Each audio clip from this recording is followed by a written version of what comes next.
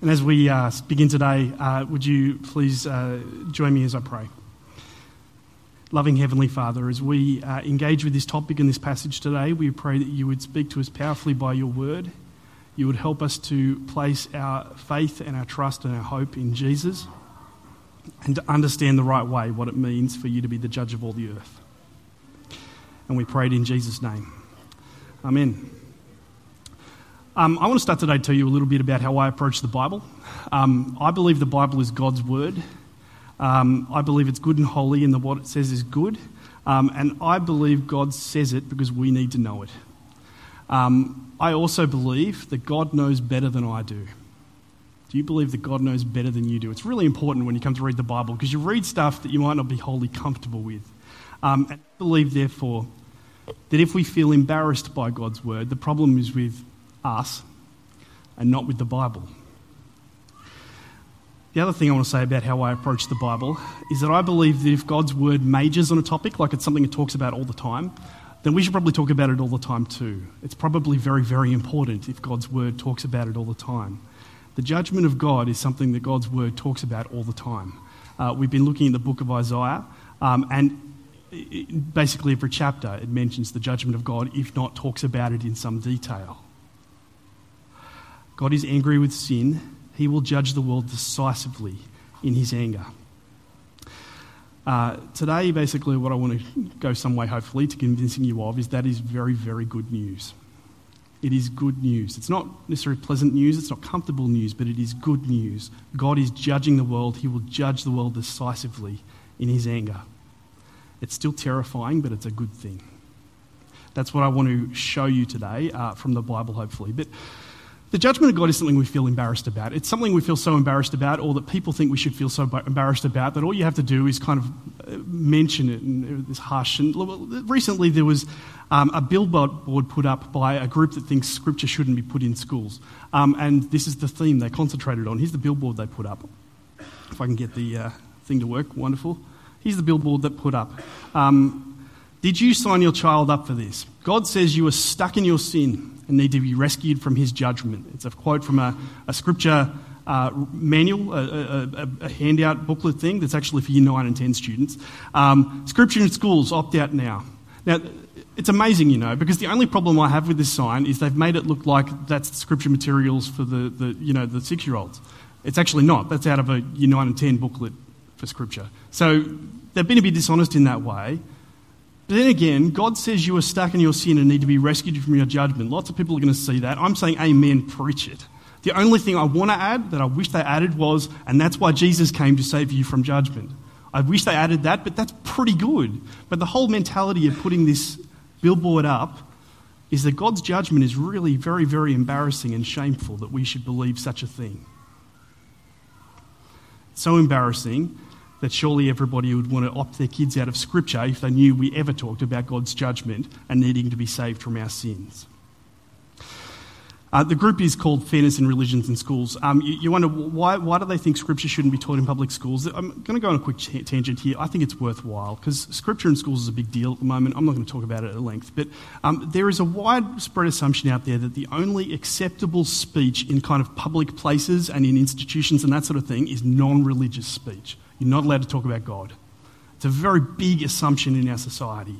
And I just want to say, don't buy into the lie. Says who? You're not allowed to talk about God in your workplace, in the schools. Says who? People will say, oh, it's separation of church and state. You heard this? To which my answer is, that's the American Constitution. And you've misunderstood the American Constitution. Let's talk about the Australian Constitution. What the Australian Constitution says, section 116, is the government won't establish a state church, and that's about it. So we've got a Church of England in England, it's a state church. There won't be a Church of Australia, like a state church of Australia. Do you follow what I'm saying? That's what it says. What it further says, think about this, look it up, section 116 of our Constitution. The government must not prohibit the free exercise of any religion. That's what it says. Groups like Fearless will say to us, oh no, we need to uphold the secular principles of the Constitution. It's very interesting because the word secular has changed a lot over time. It's worth being aware of that. So people, what do you hear when you hear the word secular? It means non-religious, doesn't it? Is that what we mean? It means not talking about God, not talking about Jesus, not talking about any religious stuff. It's not actually what it originally meant, but that's what people say. My reply is, Australia is non-religious, we can't talk about religion. My reply is, says who? The Constitution actually protects our right to talk about the Lord Jesus in public places. So speak about him. More than that, Jesus commands us to tell the gospel to people. So don't buy into the lie. I'll leave that topic there for another day, but I want to come back to this word secular because it's actually very important to what we were talking about today. The word secular actually originally meant of this age. A secular government is a government of this era that we live in before Jesus returns. It's a Christian word, the word secular. It's not saying non-religious. It's saying their authority is limited to the present era we live in before Jesus returns to be in control of everything directly. That's what secular means. So if you read Romans 13, you'll hear that secular government, the rulers of this age, their job is to be servants of Jesus even without knowing it and to bring justice to their nations and their societies that they rule over. Read Romans 13. They've got a very important job. It's why we should pray for them. It's why I prayed for them a minute ago.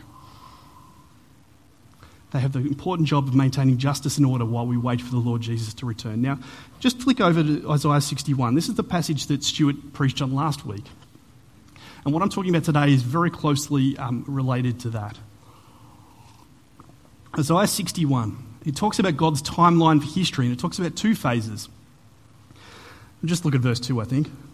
It talks about this preacher whose job is to proclaim the year of the Lord's favour. This is Jesus. Proclaim the year of the Lord's favour and the day of vengeance of our God. Here's the timeline. We live in the year of the Lord's favour, where secular authorities have authority to bring justice to society, order society, that sort of thing. But where our job as the church is to preach Jesus. Because today is the year of God's favour, where he gives the opportunity for people who place their faith in him to have eternal life, to have their sins forgiven, and to escape what comes next. Because as people trust in Jesus, they are ushered into Jesus' kingdom, and we have this great hope in the future. But there's this thing in between. You actually can't have the new creation, the kingdom of God, without the thing in between.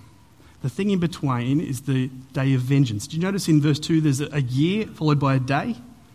The day of vengeance, the day of God's judgment, has to occur in order for the new creation, for God's kingdom to come about. What I want you to understand today, a really important way of thinking about God's judgment and salvation, they go together. You can't separate them. They go together, they're intertwined all through Isaiah, all through the Bible. The reason basically is because creating order means getting rid of disorder. Getting rid of sin means getting rid of sin. How can you have a sinless society without getting rid of sin? How can you have an evilless society without getting rid of evil? In order for there to be a kingdom of God, there has to be a judgment of God to bring it about. And so in this year of the Lord's favour, we warn people. We don't just say there's salvation, the positive side, there's salvation in Jesus. We warn people. Jesus is the judge of all the earth. And it is a frightening thing. You cannot afford to face the judge on your own 2 feet without knowing him as Saviour. Salvation and judgment, two sides of the same coin. They always go together. So last week in Isaiah 61, you'll notice that passage, if you read it, it kind of camps out on the theme of salvation, that side of the coin, the positive side of the coin. The vengeance side of the coin, well, that's chapter 63, and that's what we're having a look at today. It mentions salvation, but it camps out on the theme of God's judgment. Would you have a look at chapter 63 with me? We'll just go through verse by verse. And what I want you to imagine as you look at chapter 63 is there's a watchman. Your perspective of being the watchman on duty on the walls of Jerusalem, looking out. And you look out and you see something rather surprising as you look out from the walls. In the earlier passage, we've heard about the watchman seeing God's salvation arrive. Now he sees the other thing arrive. Chapter 63, verse 1. Who is this coming? This is the watchman. Who is this coming from Edom? From Bozrah, with his garments stained crimson? Who is this robed in splendour, striding forward in the greatness of his strength? It is I, proclaiming victory, mighty to save, is the response. Really unexpected, sudden arrival of this figure in the distance. He's coming from Edom. What you need to know about Edom is kind of a symbol for evil in the book of Isaiah, for reasons I won't go into. So he's coming from, it's a symbol of the world in evil, basically. So the figure is coming from Edom, the world opposed to God. That's kind of what's going on there. Fresh from visiting the world that stands in opposition to God, and the figure, even from a distance, the watchman can tell he's extremely impressive. His garments are bright. He strides like a man, like a real man. You know what I mean? He's confident. He's purposeful. He's robed in glory and splendour. He's immensely powerful. You can tell it even from a distance. And his massive voice travels across the vast distance between them and says, "It is I, proclaiming victory, mighty to save." Here is Israel's Saviour, fresh from achieving salvation for them. And he gets closer. Verse 2. And the watchman sees more things because he's gotten closer. He asks him, "Why are your garments red, like those of one treading the winepress?" Edom wasn't just a symbol for evil. It was also known for it making wine. It made a lot of wine. It was basically the Hunter Valley, except it was also evil. Okay, that's Edom.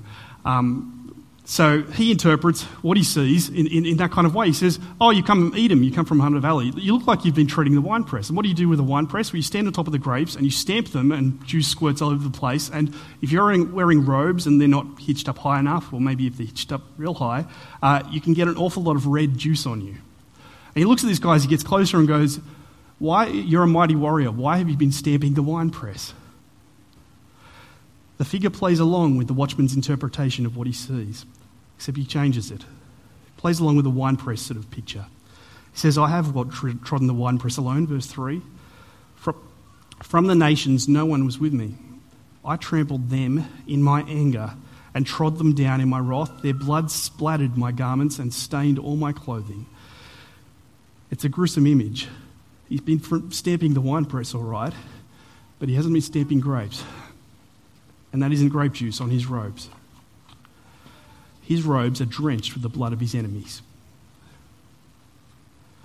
Verse 4, he says, "It was for me the day of vengeance. The year for me to redeem had come." See that word redeem? Redeem means to save people out of slavery, to save people out of slavery to sin and death and evil and judgment and all of these things. I've come to redeem my people. And what does that mean? Other side of the coin? He's come to do judgment because it's the only way salvation can happen.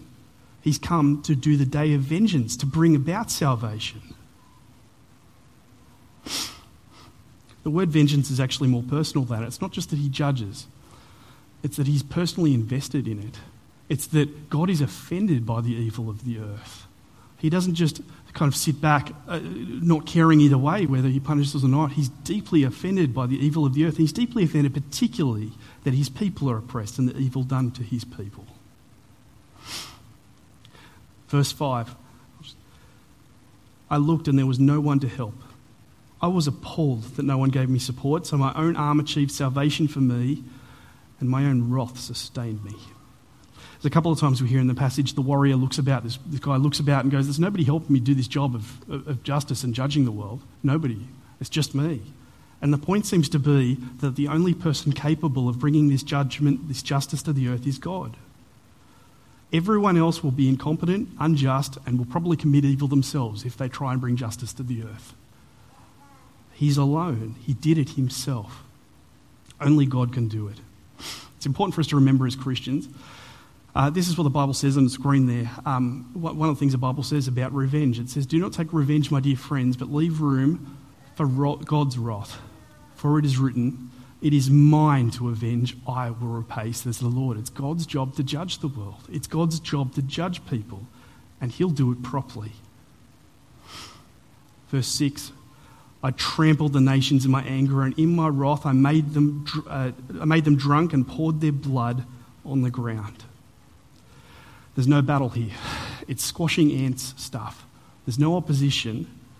People get what they deserve at the judgment of God. And it's decisive and it ends quickly. Salvation can only come because the judgment of God is finished. And that's what he's come to proclaim victory to his people. I'm here mighty to save because I've done judgment now.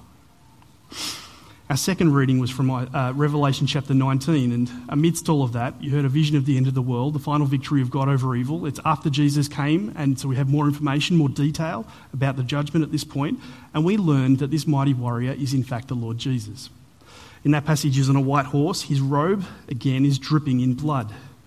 And we hear about Jesus. Jesus treads the winepress of the fury of the wrath of God Almighty. So there's something that happens when we read the gospel accounts of Jesus. You know, you read the stories of Jesus and what he did. His first coming was actually about saving and not judging. It was about that side of the coin. And so he was very gentle. He was very meek. He even meekly went to his own death. He didn't oppose any of them. He just gave into it. He gave himself over to death. And so you can get that side of Jesus and think that's all there is to Jesus. He's just kind of soft, basically. But this is the Jesus who treads the winepress of the fury of the wrath of God Almighty. He's the warrior who executes the day of judgment. And that's what the second coming's about. I'm sure some of you have read the Narnia books, yeah? The Narnia books, C.S. Lewis Narnia stories, the first one in particular, The Lion, the Witch and the Wardrobe. There is a very good reason why C.S. Lewis it's an allegory of Christianity, right? And there's a very good reason C.S. Lewis made his figure for Jesus a massive lion. Because in the scene where Aslan, the lion, dies for the sins of his people, his mane's shaved and he's spat on, he's beaten and all that sort of stuff. But the witch and the villains who are doing it are absolutely terrified the whole time. Because he's still a lion. And they're watching him just going, if he changes his mind, we're dead in an instant. Like, he's still a lion. And it's only when he dies that you kind of calm down a bit, except they haven't understood there's a resurrection. And when the lion comes back, he'll be fierce in his judgment. That's the Lord Jesus. And Revelation 19 thinks that's really, really good news, that Jesus is coming second time to do that job. Do you know what the word hallelujah means? The word hallelujah means praise God. It's what we say when we've got great things to thank God for. God saved us. Praise God. So the Bible says praise God lots of times, but this little word hallelujah appears 4 times in the entire Bible. All 4 times it appears in the Bible are in Revelation 19, 1-6. And every single time God's people sing hallelujah is when God is judging the world. Praise God. God is judging the world. He's finally done it. He's bringing salvation because he's brought judgment. God judging the world is good news. Hallelujah.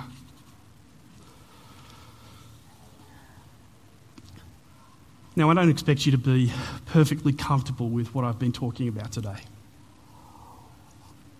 If we're comfortable with Jesus, we haven't understood Jesus right. We certainly haven't understood the second coming. But I want to tell you something that convinced me even more that the judgment of God is a good thing. There's this book called The Locust Effect. Has anybody read The Locust Effect? I know Stuart over here has. He struggled with it as I have. The Locust Effect is a book Stuart recommended to me. It is both a very, very important book and it's a very, very horrible book.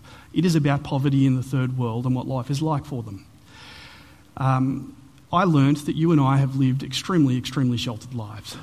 We talk about growing up and entering the real world. As far as these people are concerned, you and I have never entered the real world. It is extraordinary what they live with. Do you know what the greatest need of the poor today is? This is the argument of the book. What's the greatest need of the poor in the world today? It is not food. It is not education. It is not medicine. They need all those things. Those things are important, but that is not their greatest need. Their greatest need is freedom from violence. They need justice. That's their greatest need. And you read some of this book and you have to put it down and walk away for a while. I'll tell you some of the stats. I won't tell you some of the stories because I'd weep. I'm not talking about them suffering violence in war. I'm talking about poor people suffering violence from their neighbours in countries that aren't at war. Because the poor of our world live under complete and utter lawlessness. 2.5 billion people effectively don't have laws that protect them. At all. I say effective rule of law because in their countries there's things called police, there's things called courts, there's things called laws, but those things don't work for poor people. And so in those countries it is illegal to murder, to rape, to torture and to enslave people. But in practice in the developing world, poor people live in constant daily fear of being murdered, raped, tortured, enslaved, and the law offers them no protection and the courts offer them no justice. Why are you sitting there so safe today? I've grown up with it. Why shouldn't I be safe? The world's safe. The reason Australia's safe is because we have police that work and courts that work, and basically because they can do coercive violence and law enforcement when people break the law, and because people are afraid of them, because basically it works. And so that's what saves us from predatory violence in our society. But in places where people haven't learned that the police can do their job, it's out of control. Do you know what the biggest employer on the African continent is today, bar none? Private security. It's about 7 times larger than the police force. Because people know that if you've got the money, the way to be safe is to hire security guards because the police can't help you. And it's like that in a lot of countries. They've got security guards, 4 or 5 times as many security guards as police. And they have got their own dispute resolution processes because the courts don't work, because policing is ineffective. What do you think that does for the experience of poor people? Where do they go when there's injustice? They don't go anywhere. They've got nowhere to go. I'll give you some stats here that are heartbreaking, but I think you need to hear it because the judgment of God is good news. Women in poverty are some of the worst off people. The stats for rape in the third world are absolutely abominable. 49% of Ethiopian women, 48% of Ugandan women, 62% of Peruvian women, 35% of Indian women, 34% of Brazilian women, and so on and so on. And it's the tip of the iceberg because they don't report it because nothing will be done. I think what really did it for Stuart and myself in this book was the example in Southeast Asia and sub-Saharan Africa where the enrolment of girls in school declines as they hit adolescence. And the reason is because it is far, far too likely that they will be raped on the way to school. And so their parents don't send them to school. They don't need education. They've got education, a lot of them. They've got access to education, except you'd be raped on the way. And that's before you consider the enormous evil of trafficking girls as a business. Friends, as you know, there are more slaves today than at any other point in human history. Most of them live in cities where it's illegal to own slaves, but they're too poor, and so law enforcement doesn't do anything for them. Gary Haugen, the writer of the book, once asked a slave why he didn't go to the police to ask for help. And this is where we just don't get it, right? He says, why don't you go to the police and ask for help? He says, no, the police, we don't go to the police. The owner pays the police to come to us to beat us. That's how it works. The police are just another gang in a lot of places, for poor people, that is. For billions of people in our world, friends, life is profoundly unjust and filled with fear of violence from predators. The world needs the Lord Jesus to come and judge and do his work. Judgment is good news. And organisations like International Justice Mission, that Gary Haugen's involved in, I think he leads it, and governments can improve and things can improve in the here and now, but ultimately justice will not happen until the Lord Jesus comes to judge the earth. The passage focused on vengeance, though, and it focused on the fact that what God takes most seriously is the oppression experienced by Christians, and Christians are often the worst off. And this book helped me actually get some things in perspective. When I went to Bible college, there was an African man there doing his PhD, and he told us about his village was massacred, and there will be no justice in this world for that village. It's just not how it works. This is the real world. When I was a student minister at Ingleburn Anglican Church, I preached Luke chapter 12 and wondered how it applied to the people in front of me. Jesus says in Luke chapter 12, don't fear those who can only kill the body and do no more. Fear God who can throw the body and the soul into hell. You should fear God. Don't fear people who can only just kill you physically. And so I preached this passage, and you're wondering, how does this relate to the people in front of me? And it's an Anglican church that's like a traditional one, so, it's like physically it's like a corridor, and we practice all 3 sacraments at this church. There's baptism, the Lord's Supper, and shaking the preacher's hand on the way out. That was a joke. You're supposed to laugh. I thought it was funny. So I'm there getting my hand shook on the way out, and one guy's very deliberately last in line, and on the way out he wants to talk to me, and he says, thank you for preaching that passage. This week I heard that my pastor has been murdered in my village. They gathered for church on Sunday morning, and people came in with machetes, and they chopped this man up in front of the congregation. Don't fear those who can only kill the body. Fear God. Trust in Jesus. He was very thankful for the message I preached. Extraordinary. But this is the world for a lot of people, and there will be no justice for people in this age. Jesus needs to come and do his job. Now, in situations like this, people need to know Jesus. But what do they need to know about Jesus? Here's some things they need to know about Jesus. They need to hear the Jesus who says, love your enemies and pray for those who persecute you. And Alfred, the guy I told you about, his village was massacred, extraordinary example of that. But that is not all they need to hear. They also need to hear the words of the Lord Jesus who says, don't take revenge, vengeance is mine. I will repay. They need to hear that. They need to hear about the Jesus who, when he returns, his robe will be stained with the blood of their oppressors. They need to hear about that Jesus, Jesus the judge, who brings vengeance to the earth. Do you know what we're praying for when we say the Lord's Prayer and we say, your kingdom come? We're praying, Jesus, come and do your work of judgment, crush evil, replace it with perfect peace and justice. That's what we're praying. That means he needs to be the rider, stained with the blood of the oppressors, destroying evil from the world.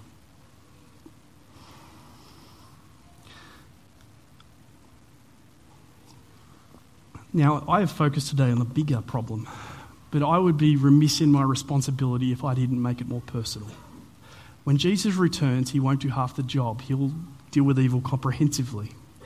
And so I want to ask you today, are you ready for the judgment of God?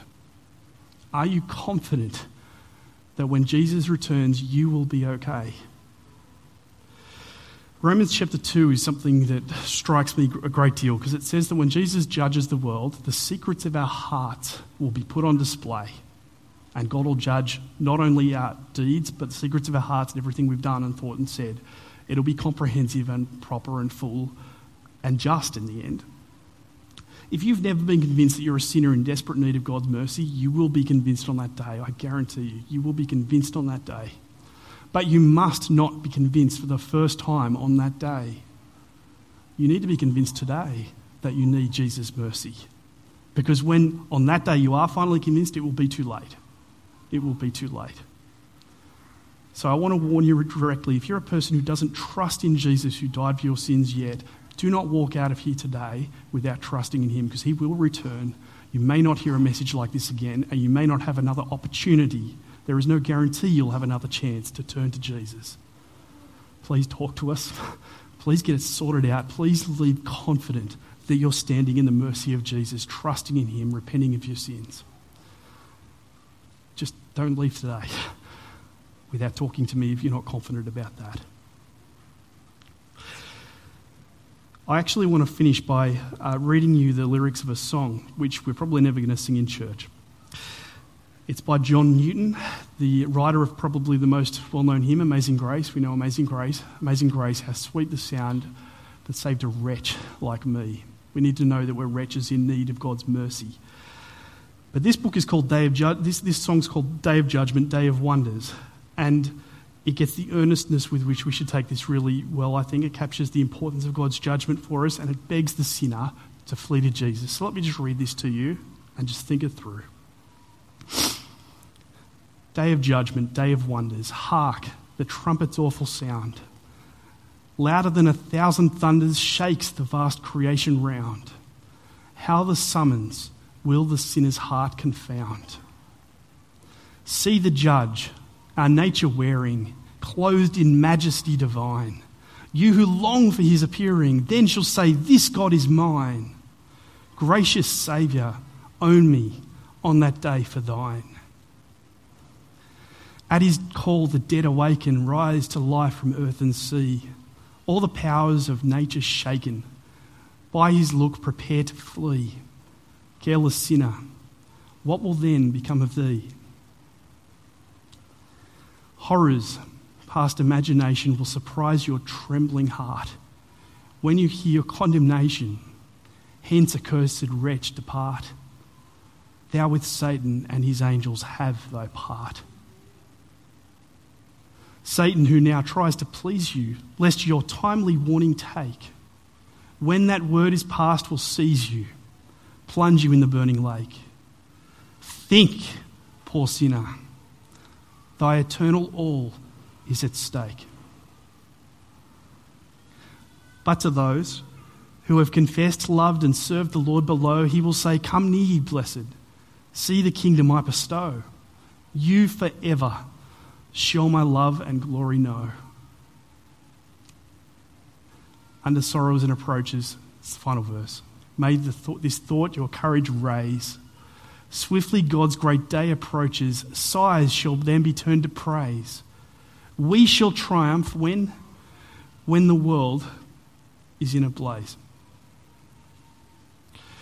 Friends, is it possible we sanitize our Christian faith far too much?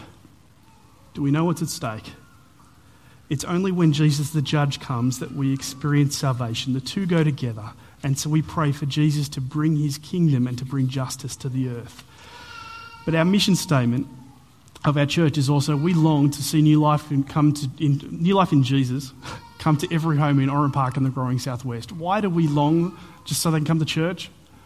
Just so they can feel a bit better about life in the here and now? No, we long for that so people would flee the wrath of God, flee the anger of Jesus, the judge of the earth, and find salvation in his name. That's the reason.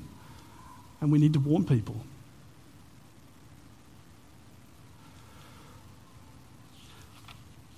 Friends, I would like to offer you today a time of just to silently reflect on what we've thought about. You might want to take some time to pray for those. If you're a Christian and those people who don't know Jesus, why don't you pray for them now? Because this is heavy, weighty stuff. This is what life's about. This is why this age, this year of God's favour exists. Pray for them now, and I'll finish up in a minute.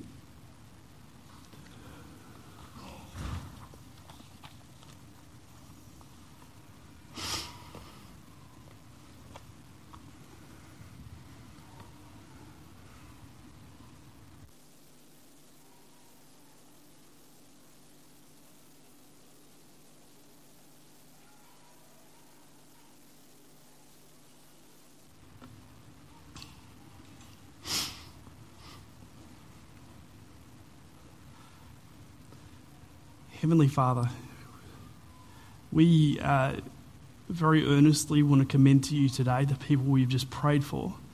And we want to, seeing as we're New Life Anglican Church in Oran Park, we want to commend to you the people of Oran Park. Would you please show mercy to them and cause a great many of them to be saved, to turn to Jesus? Please give us opportunity to share Jesus with them while there is opportunity for them to find life in Jesus. Please bring revival to Oran Park.